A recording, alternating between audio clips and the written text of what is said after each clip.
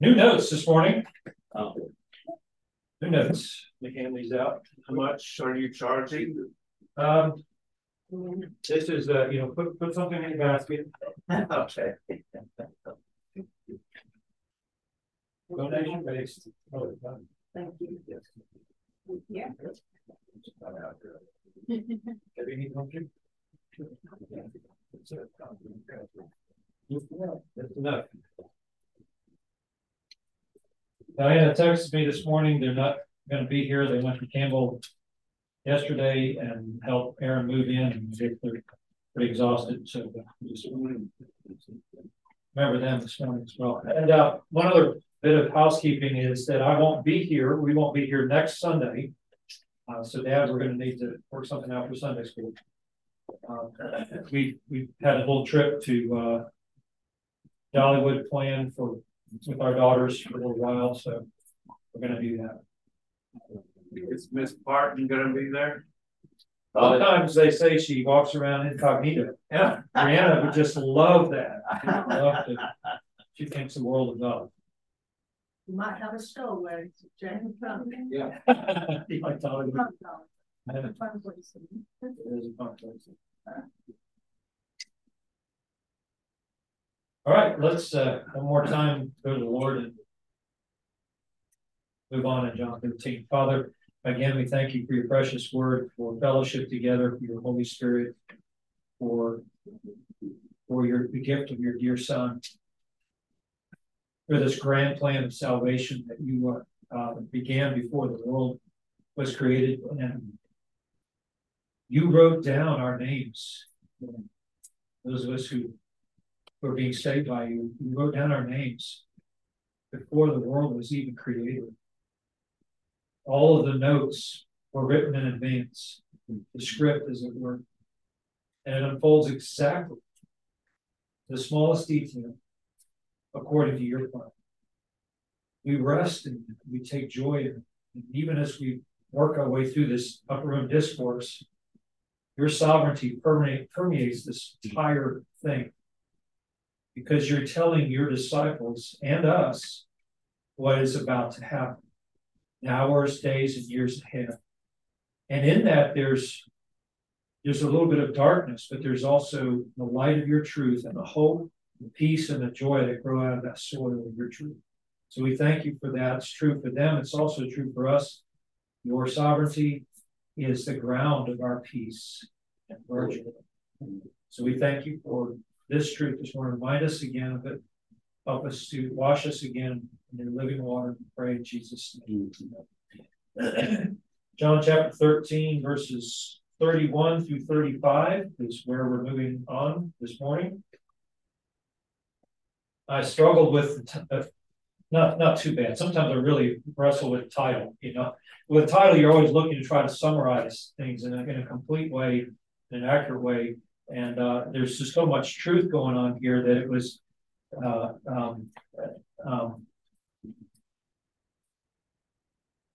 it's not this particular Bible that I'm using this morning, but my study Bible that I've been using for years. It's got all my handwritten little marginal notes and everything in it. Has a title here that I almost used, which is Jesus announces his departure. That's what I started with. But as I read and reread and thought about, remember, I've been through all of these chapters in detail with the other Bible study, and so I know pretty well what's coming. I realized that actually the title we have here, I think, is a better title of this section. Jesus summarizes the time ahead. Okay, I mentioned to you that sort of in my mind, the title of the upper room discourse, all 5 of these chapters, John 13 through 17, in my mind, I kind of have this banner over it, which is preview coming attractions, right? Because, and you'll see that as we walk through it, that the Lord is telling them. In fact, he says explicitly, one of the verses noted here in our notes, he says explicitly, I'm telling you this in advance so that you know when it happens, and you can take peace and joy in that, right? To know that God is in control, even though the circumstances that they're about to face in the next few hours, days, months, and even years will look very different than what they expected, right? They're expecting Jesus as, they know he's Messiah, they got that part right. What they're not expecting is this Messiah, instead of ascending to the throne of his father David, descending to the humility of the cross. That's what they're not expecting. They're not expecting him to die, even though he has said that. And you can see this even after the resurrection, when they're with the Lord just before he ascends. Lord, at this time, are you going to? Okay, right? He says it's not for you to know that. Just be faithful. But we get kind of a sense of that. John doesn't tell us that, but we do get a similar sense at the end of John, where Peter's, the Lord says, "Do you love me?" Right, and feed my sheep 3 times, and then so Peter's following, and then he turns around, sees John. What about him? Right, and the Lord says, "Mind your business." Effectively, right? You follow me. You worry about your walk with me. I'll take care of the big picture. That's good word for us too, right? Because we got all wrapped up. We were pulling in this morning. In fact, we're talking about praying. We praise. We come in just praying for the church around the world. That's our country's in. That's the church is in. Just all that. And Dory says, I really feel like the Lord is really getting close to his return. I'm like, yeah, that's true. And that it's true. And we're told to. But we're told these things in advance, right? Not so that we can, get obsessed with end times things necessarily, but to know, just like they do, when Jesus tells them their future in the coming hours and years, we know the same thing, so that we know that God is in charge, right? And our focus is not on the things themselves, but on the one who's in charge of those things, right? And at the end of the day, Jesus would say to us the same thing: mind your business, follow me. It's a good word. All right. So Jesus summarizes time ahead as our title here. We really have in front of us in this small section an outline of what he's about to tell them in greater detail. He's going to take this little outline here, and he's going to expand it over the next 4 or 5 chapters. When they do hear his high priestly prayer, obviously John wrote it down, and so that we can include that chapter, I think, in his exposition of what exactly this means for them and in the time ahead. Let's go through our notes here this morning. Hear, O Israel, the Lord our God, the Lord is one. You shall love the Lord your God with all your heart, with all your soul, with all your might. Deuteronomy 6, 4-5. We recognize that, as Jesus has said, that's the first and greatest commandment, right? The second is like to it, Leviticus 19:18b, you shall love your neighbor as yourself. I am the one. I put those verses there to become apparent as we get into the text, but I put those verses up there because when he's going to tell them here in this section, a new commandment I give you, that you love one another. But it's not new, right? It's there in Leviticus. So what's new about that? I don't know. Put that out for you to chew on, and we'll get there, okay? By the way, that first and greatest commandment, R.C. Sproul says, and I really like this, you and I have not obeyed that commandment for 5 minutes from the time we were born. And I think that's really Jesus's point to the rich young ruler. All these things I've done from my youth. Okay, well then go sell everything, give to the poor, you'll have riches in heaven, come follow me. As Michael Card rightly says in his song, there was a man who was owned by his money. Right? He had another God. He had violated the first commandment, hadn't even realized it. But that, this really puts things in perspective, even for the moralist, even for somebody like myself for so many years. This is what the Lord really brought me to conviction. We gave our testimony, I gave my testimony recently. But what's one of the things that were really brought to my conviction with me is it's not just how good I look on the outside, and I have everybody else fooled and maybe even myself. It's what is really in my heart, right? And if I'm not putting God first, if I'm not loving, look how it says again, love the Lord your God with all your heart, with all your soul, with all your might. And if I'm totally honest with you, most of the time, I'm not out for God's glory. I'm out for mine and what pleases me. Okay? If we're honest. Okay? So that's why we need another righteousness. Jesus did that. He fulfilled not just the outward law, the outward moral law, outward ceremonial law, outward civil law, but he fulfilled it where it really counts inside, right? Perfectly. And he accomplished perfect righteousness. Not only our atonement, but the perfect righteousness of Christ. Both are equally important. Very, very important.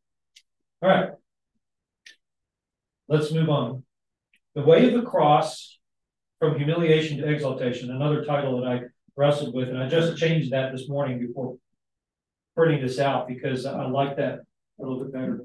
We've talked about the way of the cross, okay? But here, Jesus is going to introduce this, and it comes in a kind of a weird form, and Peter, the verses immediately after this, Peter's going to come back to verse 33, because he totally doesn't hear, apparently the other disciples didn't really hear it either, verses 34 and 35, the command to love one another. What they hear is, I'm leaving. And where I'm going, you cannot come. Right?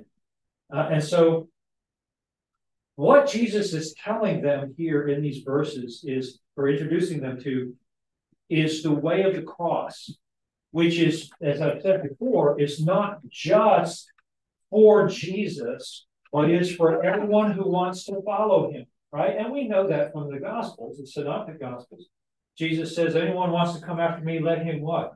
Take up his couch. Yeah. That's what we want to say, right? Let's be comfortable. I can, it's fine for Jesus to go through suffering and humiliation, but not me. I'm a child of God.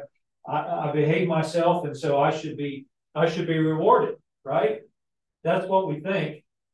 That's not what the Bible says. So the way to cross, when we have this cross up here on the Christian flag, there's a cross outside our building. And anytime you see the cross, I try to remind myself of this now, because for many years, you see the cross and I don't know what you think when you see it. A lot of times I think of Jesus, right? Think of what he did there and accomplished there. And that's good. But that symbol is such a powerful symbol for Christianity in general. If you're going to pick an icon for Christianity, the early symbols, one of the early ones too was an anchor, which I think is good. They had the ichthus, the little fish and all of that. But the emblem of the cross is sort of, you might say, as an icon, has sort of won out. And anywhere you go around the world today, we were just watching a video about Chinese house churches, and at the tail end of the video, the camera, their faces are blotted out. You can see the camera kind of pans up in this little house church, and above the door is a little cross, right? In China, this little secret house church. And I love that, because that symbol ties believers together. But when you see that cross, remember that it's not just for Jesus, it's for you too. And that's what he's telling his disciples here. And that's what they're having a hard time getting through their heads. And I would say we do too. We do too. We have a hard time because we like the couch, right? Take up your couch, take up your cross and follow him. That's what Jesus is telling us. So that's why I titled this here, From Humiliation to Exaltation. In other words, another maybe pithy way of saying it is, the way, in God's economy, the way up is down. Okay. So I'm sorry, the small type. I wanted to fit it in here. It didn't barely just fit, so I put it in 9-point font. You've got to get your readers out. That's fine. All right, let's go through this together. Judas has been dismissed. The mood in the upper room is now very different from where it was when Jesus and his disciples first entered it that evening. John records the details that Judas, now possessed by Satan personally, departed into the darkness of night to play his evil role as the one who would get things rolling for the arrest, trials, abuse, and ultimately crucifixion of Jesus. This darkness was emblematic of the mood that had begun to settle in their hearts. But they are in the presence of the light of the world, and he will disclose the difficult road ahead and the triumph that follows. Okay. After the humbling of the foot washing and Jesus' admonishment for the disciples to love one another like he had demonstrated to them, Jesus' emotions visibly change as he resumes the announcement that one of them will betray him. This shocking news is only the beginning for them, however, as they were soon to find out that this one in whom they had fixed their hope as Messiah, King, and Savior of the nation would soon be leaving them, and they would not be able to follow him. To make matters worse, he compares them to his enemies by saying that just as he had told them that he was leaving soon and they could not follow, so now he is saying the same to his disciples. I think that's, it's almost like Jesus pours salt. It's hard enough for them to hear that, but then he's going to say it in such a way that says, just as I told the Jews, I say to you, where I'm going, you cannot. I'm leaving. Where I'm going, you cannot come. And we'll go back and we'll look at that. Our notes have that. He says in chapter 7 and 8, he told the Jews several times that that's the case, and they're his enemies. So the disciples hear that, they think they're going to be an exception. No. Just like my enemies, I'm telling you. You see? It's hard enough to hear that news, and the Lord almost like he pours some salt into that. One of the third paragraph there. This bombshell from Jesus, however, is surrounded by truth that, if they truly understood and believed it, should have tempered their sorrow with joy and with firm determination to walk in his footsteps and taking up the love for one another that he was commanding them. For about 3 years, he had poured himself out as the model of how God loves, to the extent that it could be said Jesus died many times before his actual death. He set aside his own needs, words, and desires to obey the Father in perfect love and to serve sinful people of all sorts as a demonstration of that love. I don't know if you thought about that, how many times Jesus had to die to himself, right, before he went to the cross. Is that the same kind of demonstration he tells us to deny ourselves? I don't know. What do you think? Is the servant greater than the master? They did this to me, they'll do this to you. Right? This is the way of the cross. Expect it, Christian. You want to follow Jesus? Count the cost, right? This is the cost. We'll see that more and more later, the latter days of the church is to be then going to hurt. They don't hurt the people that have benefited about Jesus. I think we'll see that more visibly in our culture. We are seeing it, and we will see it. It's the Lord's way of cleansing his church out. That and his word. So for about 3 years, he poured himself out as that model. Now let's continue here. He set aside his own needs, words, and desires to obey the Father in perfect love and to serve sinful people of all sorts as a demonstration of this love. This mantle is now being handed to his disciples, and in taking it up, they were stepping into his place as the means of love and protection from God for each other during the time ahead. Jesus prays for them to the Father, asks the Father to watch over them, because he's not going to be around to do that, right? Over the next, especially the next few days after he's crucified and buried. But when you read that in the high priestly prayer, the means of doing that is that they may be one. In other words, that they're bound together in love and unity, and they will lean on each other in place of Jesus. See that? That's still true today. That's how Jesus is still building his church today, because the world will chew you up and spit you out, believe it or not, right? But add to that the difficulty of living for Christ, and in this world you will have trouble, tribulation. He says at the end of chapter 15, but do not fear, for I will overcome the world. So even though, believer, it seems like the world is overcoming you, you're called to overcome it. John loves that word, overcome it.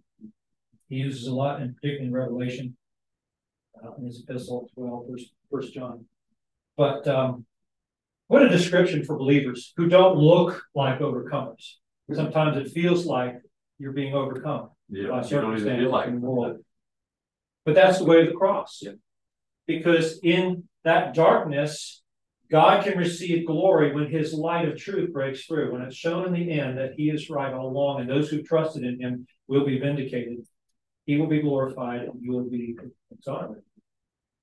So just remember that. And see, we are to remind ourselves of that, because when you're the one going through the pain, that's all you feel right in the moment, and it's discouraging. And so we need other believers to come alongside and love and recognize that and say, look, I've been through something similar, and this is what the Lord did for me, right? Comfort each other with the comfort wherewith you have been comforted. This is love. This is God's kind of love, not a mushy-gushy, oh, well, come on in and let's play enough music till you feel better. No, I mean, it's great to have music. I love music, right? But these words of comfort and encouragement, when you're at somebody's hospital bed and they're dying, right? You can speak words of comfort if they're conscious to them, if they're a believer, or to the family. You can give assurance, right? And all of the great music at that point in time won't help you, but the promises of God from his word will. You know the phrase that the text that Jesus said, forsake not the assembly, well, the scripture says, forsake not the assembly. The use of the word forsake there seems to mean more than just don't stop it. I mean, don't just not do it. But neglect seems to point that this is a long-term thing, that you get depressed, it doesn't seem to do any good, and so you forsake that to do other things, because the Bible says not to do that, not to forsake. You know, that's a lot of times the time when we want to abandon fellowship, right? I think that, and also when you've been in sin, you know, and you know it, it's kind of embarrassing. Yeah. Maybe you come into church, even though nobody in church may know, still there's a measure of accountability there when you walk in, right? And collective work of the Holy Spirit in a collective body. We're going to see this, by the way. This pattern is very interesting. After chapter 18 and 19, where he's arrested, crucified, all his trials and all that. The other side of that, in chapter 20, when he's the resurrected Christ is appearing to his disciples. What's interesting is there's a number of appearances, even especially on the day itself when he's resurrected. It's a number of sort of solo or small group appearances, right? He appears to a small number of people individually, but it's not really until he meets with the whole body on Sunday, the day of his resurrection, 8 days later. And then again, that the scripture really puts that emphasis. It's very interesting to see the development of the church even before Pentecost. All right, so the Lord does meet with us, and he said he would build his church, and he's doing that through love. This kind of love, the way of the cross, self-sacrificing love. Die to yourself and live for God and for others. Or let's see. Next paragraph 4, I guess that is right. In this section, that is the text we're looking at here, Jesus gives them an overview of all that he is eager to tell them in the coming chapters. The purpose of this discourse is to disclose what is about to happen, along with the assurance that it is all part of God's plan, which he instituted from the beginning. To hold your place there, let's look up these verses real quick, just to show you I'm not making this up. Chapter 15, verses 15 through 16. Just after he's talked about the vine and the branches, he says, "No longer do I call you servants, for the servant does not know what his master is doing. But I have called you friends. For all that I've heard from my Father, I have made known to you. You did not choose me, but I chose you and appointed you to go, that you should go and bear fruit, and that your fruit should abide, so that whatever you ask the Father in my name, he may give it to you." Okay? So again, this is God's plan. He chose them. He instituted these circumstances. And notice that he's saying, okay, you guys, I've called you slaves, and you are. You were slaves of Christ. That is an appropriate translation of that word doulos. It's used a lot in the New Testament. But it doesn't stop there, right? Jesus elevates them, but he explains what that means, okay? So a master doesn't just tell the slave all his plans, he doesn't consult with him, right, and explain. He just says, go do this, go do that. But what Jesus does here is he says, I'm telling you what I'm doing, right? This plan has been laid out long before the world was even started. And not just on the grand scale, but specifically in your life. That's pretty amazing, right? So that the trials that you walk through are foreordained by a loving Father long before the world even was created. That's pretty cool. Your way of the cross was planned by him. That's what the writer of Hebrews means when he says, let us run the race that is marked before us. That's the way of the cross. We're looking unto our captain who was also perfected, right? He also suffered as well. And we have a high priest who's able to sympathize with us, right? He goes through every drop of suffering that every believer goes through is also tasted by Jesus. He didn't escape to heaven to get out of, boy, I can't wait to get out of this world. What we're going to see here is he sends the Holy Spirit here to be with us. And through that, he walks with us through these things. Our shepherd, right? Picture of our shepherd, Psalm 23. Yes, I walk in the valley of the shadow of death, but I will fear no evil. Nothing permanently bad is happening to me. Why? You are with me. When Jesus appeared to Saul on the road to Damascus, he didn't say to him, Saul, Saul, why are you persecuting my people? He didn't say, why are you persecuting my church? He said, why are you persecuting who? Me! I feel the pain they're going through. Jesus is not in heaven to escape your suffering. You're not going through it alone. He is right there with you. And we as believers all walk that together. Okay? It's the way of the cross. So in this section, he's given an overview. Let's look at chapter 16, verse 4, a few verses later. But I have said these things to you, that when their hour comes, you may remember that I told them to you, right? He's telling them these things in advance so that they may remember God is in charge. And listen, this is so important because one of the many positives, you might say, that there's a mix of pluses and minuses in these chapters, okay, for his people. One of the positives is joy and peace. Peace I give to you, not as the world gives, give I to you, right? Well, it's not just isolated peace. Oh, this mystical peace. No, it's a peace that is rooted in the soil of knowing God is in charge. And whatever is happening is in his plan. And nothing ever happens that's outside of that. And he's never scrambling to try to say, oh, no, I didn't see that coming. Ooh, we need to figure. No, we do that, but God doesn't. Right? And our joy is rooted in the same thing. So that I'm looking forward to our study when we get to joy. What is joy? Why is that different? How is it different from happenstance or happiness? And it's simply this. I love this definition of joy. Okay. Happiness is taking pleasure in circumstances or happenstance.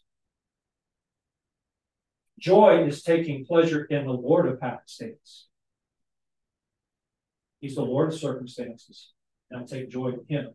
He never changes. These circumstances come and go and up and down, right? And if your trust is in that, what I see coming, what I think is coming, and suddenly, next thing you know, your life is in the ditch.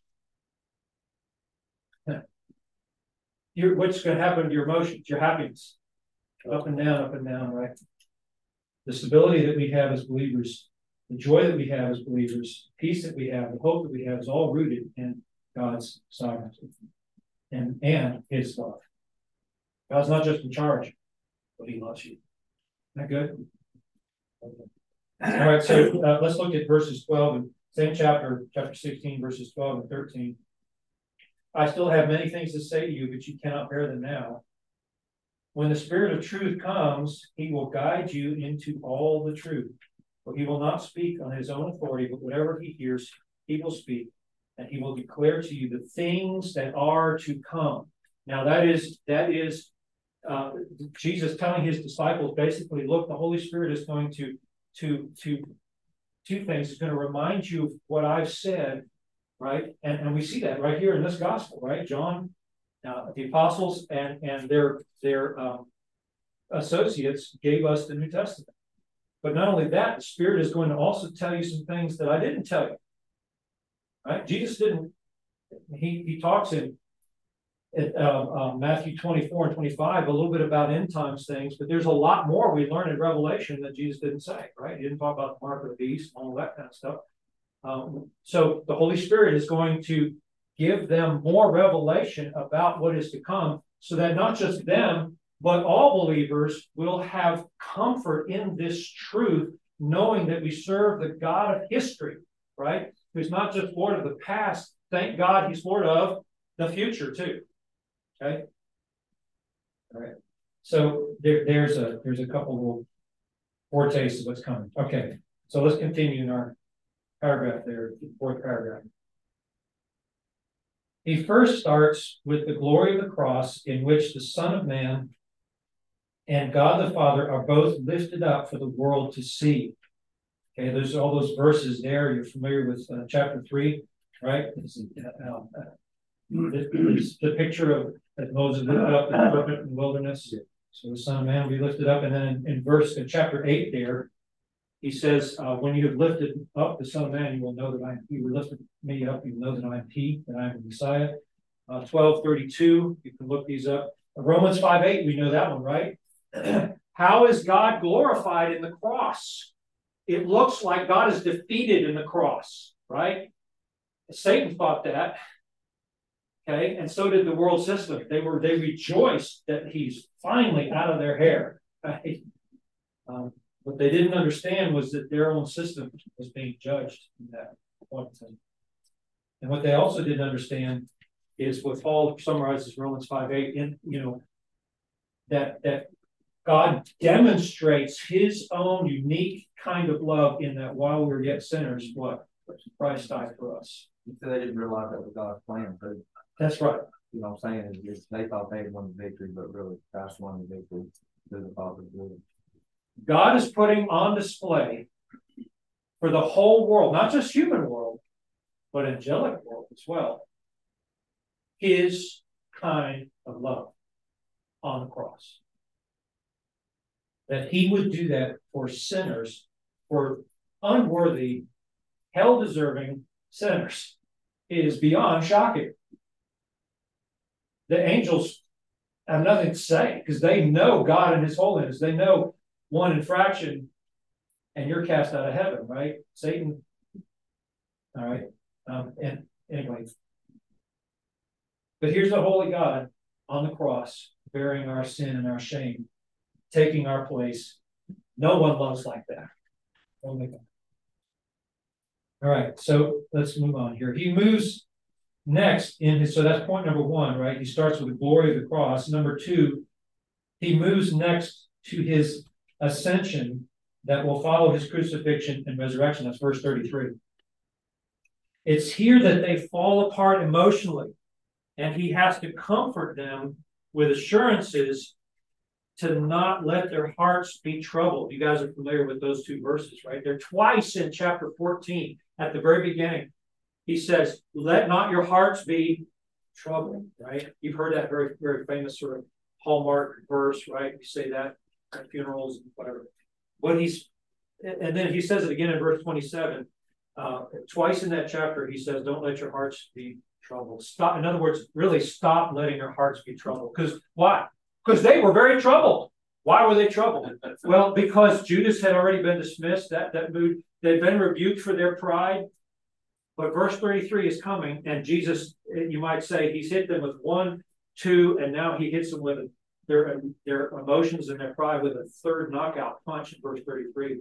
As I told my enemies, I'm telling you where I'm going. I'm leaving them where I'm going. You can't come. And they're devastated to the point where he has to say twice, stop letting your hearts be troubled. And he gives them all these wonderful words of comfort and encouragement, mixed with some warnings about the world's going to hate you. It's going to persecute you. Again, he's preparing them for the way of the cross.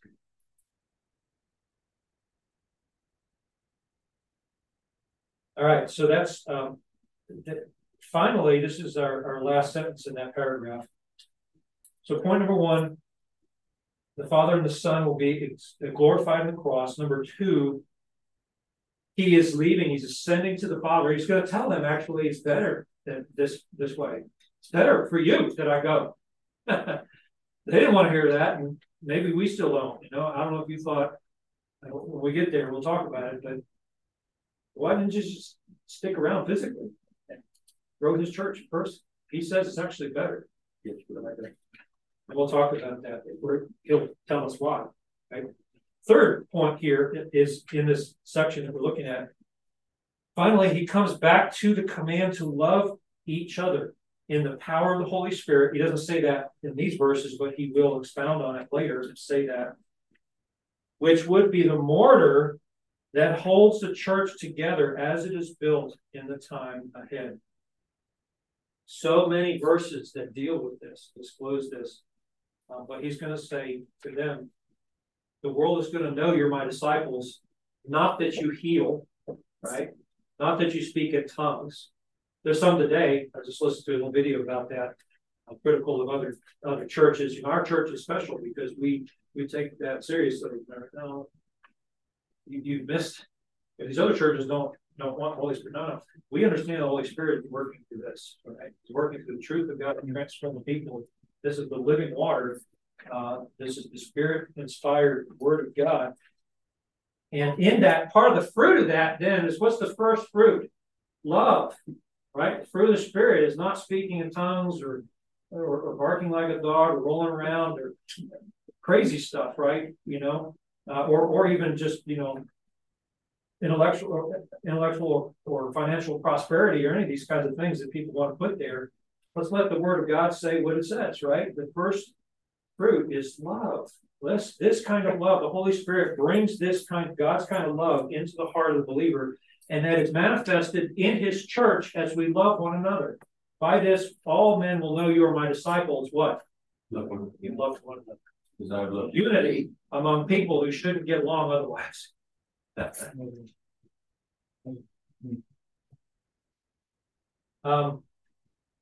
Last paragraph there. Perhaps the best way to summarize all that Jesus will unfold in these chapters is to understand it as the way of the cross, that the way up is down. Just as Jesus was still on his way down to the low point of humiliation on the cross, followed by the exaltation to the right hand of the Father, so also are all who follow him. Let's go back to chapter 13, verse 36. Jesus thankfully doesn't just leave Peter there and the other disciple devastated with, where I'm going, you cannot come. Peter comes back to question that, and the Lord tells him in verse 36 there, he says, Jesus answered him, where I'm going, you cannot follow me, what? Now. But you will later. And then he goes on in chapter 14 to say, I'm going to prepare a place for you. What sense would it make if I go prepare a place for you, but you're not? No, I'm going to come and get you, right? And bring you to where I am. Okay. 16 says the same thing. Same thing. It's all over. It's all over. There's so many verses I could just jam so many references here, but these are examples, right? Mm-hmm. The cross is emblematic of the ability of God to make a way where there seems to be no way, to turn darkness into light, to turn mourning into joy, to transform confusion into peace, to turn humiliation into exaltation. All true believers, listen to this, all true believers should expect to walk this road as the loving Father disciplines them that they may share in his holiness. Let's finish this morning by reading that text from Hebrews to remind ourselves. We've just been in that in our Bible study at the Ramble. God's providence is just amazing. Just been reminded of this myself. First Hebrews chapter 2, verses 10 and 11. Near the beginning of Hebrews, as the writer, as the pastor here is setting up what he's saying, he's framing this, and he's telling us that, in the last days, the Son has come. He's He's brought a new and living way established in his priestly work on behalf of his people to offer his blood, which actually takes away sin, right? But there's these weird little verses in chapter 2, verses 10 and 11 that we learn about Jesus. For it was fitting that he, for whom and by whom all things exist, so that's the exalted God, creator God, and bringing many sons to glory, should make the founder of their salvation perfect through what? Suffering. Yeah. You won't find that in many church growth books. Tell people, oh, come follow Jesus so you can suffer too. For he who sanctifies and those who are sanctified all have one source. You hear that? You hear that unity with Christ? You can't be in Christ and expect not to suffer. Right? That's a total contradiction. If he suffered, you can expect the same. But he suffered for the glory of God, and you can expect the same if you're in him and if you're trained by it. So with that being set up, let's go over to chapter 12. Flip over to chapter 12, where the writer of Hebrews applies this way of the cross to us. Okay? Beginning with verse 1. Therefore, since we are surrounded by so great a cloud of witnesses, all those other saints who have walked in faith before us, in the Old Testament too, okay? Let us also lay aside every weight and sin which clings so closely, and let us run with endurance the way of the race that is set before us. That's the way of the cross. Looking to Jesus, the founder and perfecter of our faith. How did he perfect it? Through suffering. Okay? Who for the joy that was set before him endured the cross, despising the shame, and has sat down at the right hand of the throne of God. Jesus is the ultimate example of taking joy in the Father, even as he's facing the worst circumstances that anyone in the human history has ever faced. When he went to the cross, not just the humiliation of Satan and his system, okay, but really those 3 hours of darkness from noon to 3 in the afternoon when he bore our sin. Right? That's what he was really anxious about. And even in those awful, awful circumstances, he has joy. Not in the circumstances, right? He's not taking joy in the cross, but in what's on the other side, and the one who's in charge of all of that. He's our example. So consider him then, verse 3, who endured from sinners such hostility against himself, so that you may not grow weary or faint-hearted. In your struggle against sin, you have not yet resisted the point of shedding your blood. And have you forgotten the exhortation that addresses you as sons? My son, do not regard lightly the discipline of the Lord, nor be weary when reproved by him. For the Lord disciplines the one he loves, and chastises every son whom he receives. It is for discipline that you have to endure. God is treating you as sons and daughters. For what son is there whom his father does not discipline? You are left without discipline in which all have participated, and you are illegitimate children, not sons. Besides this, we've had earthly fathers who disciplined us. We understand this in a human level, right? We respected them. Shall we not much more be subject to the Father of spirits and live? For they disciplined us for a short time, it seemed best to them, but he disciplines us for our good, so that we may share his holiness. For the moment, all discipline seems painful rather than pleasant. But later, it yields the peaceable fruit of righteousness to those who have been trained by it. Do you hear the peace? Do you hear the joy? Do you hear the strength? Character that comes from that? Your Heavenly Father knows how to bring the right amount of pain into your life at just the right time. I've said before, and I'll say again several times, I think it's a good thing to remember. Whenever a person is squeezed, whatever they're full of comes out. Like it or not. And the Father does that. He squeezes us so we can see what's in our hearts we can see our weaknesses, our shortcomings, and realize then in faith, the wrong response is, because he's going to go on to say, for those who have been trained by it, right? The wrong response is to fight it. What kind of God is this? Why would God allow this to happen? Right? That's fighting. Instead, Lord, I don't know why this thing. I have no idea. Help me. You're trying to teach me something. I don't even know what that is. I claim James, right? Yeah. To ask for wisdom in these difficult times. I don't know what it is, but I know you're in charge of it. I know that you're squeezing me for a purpose.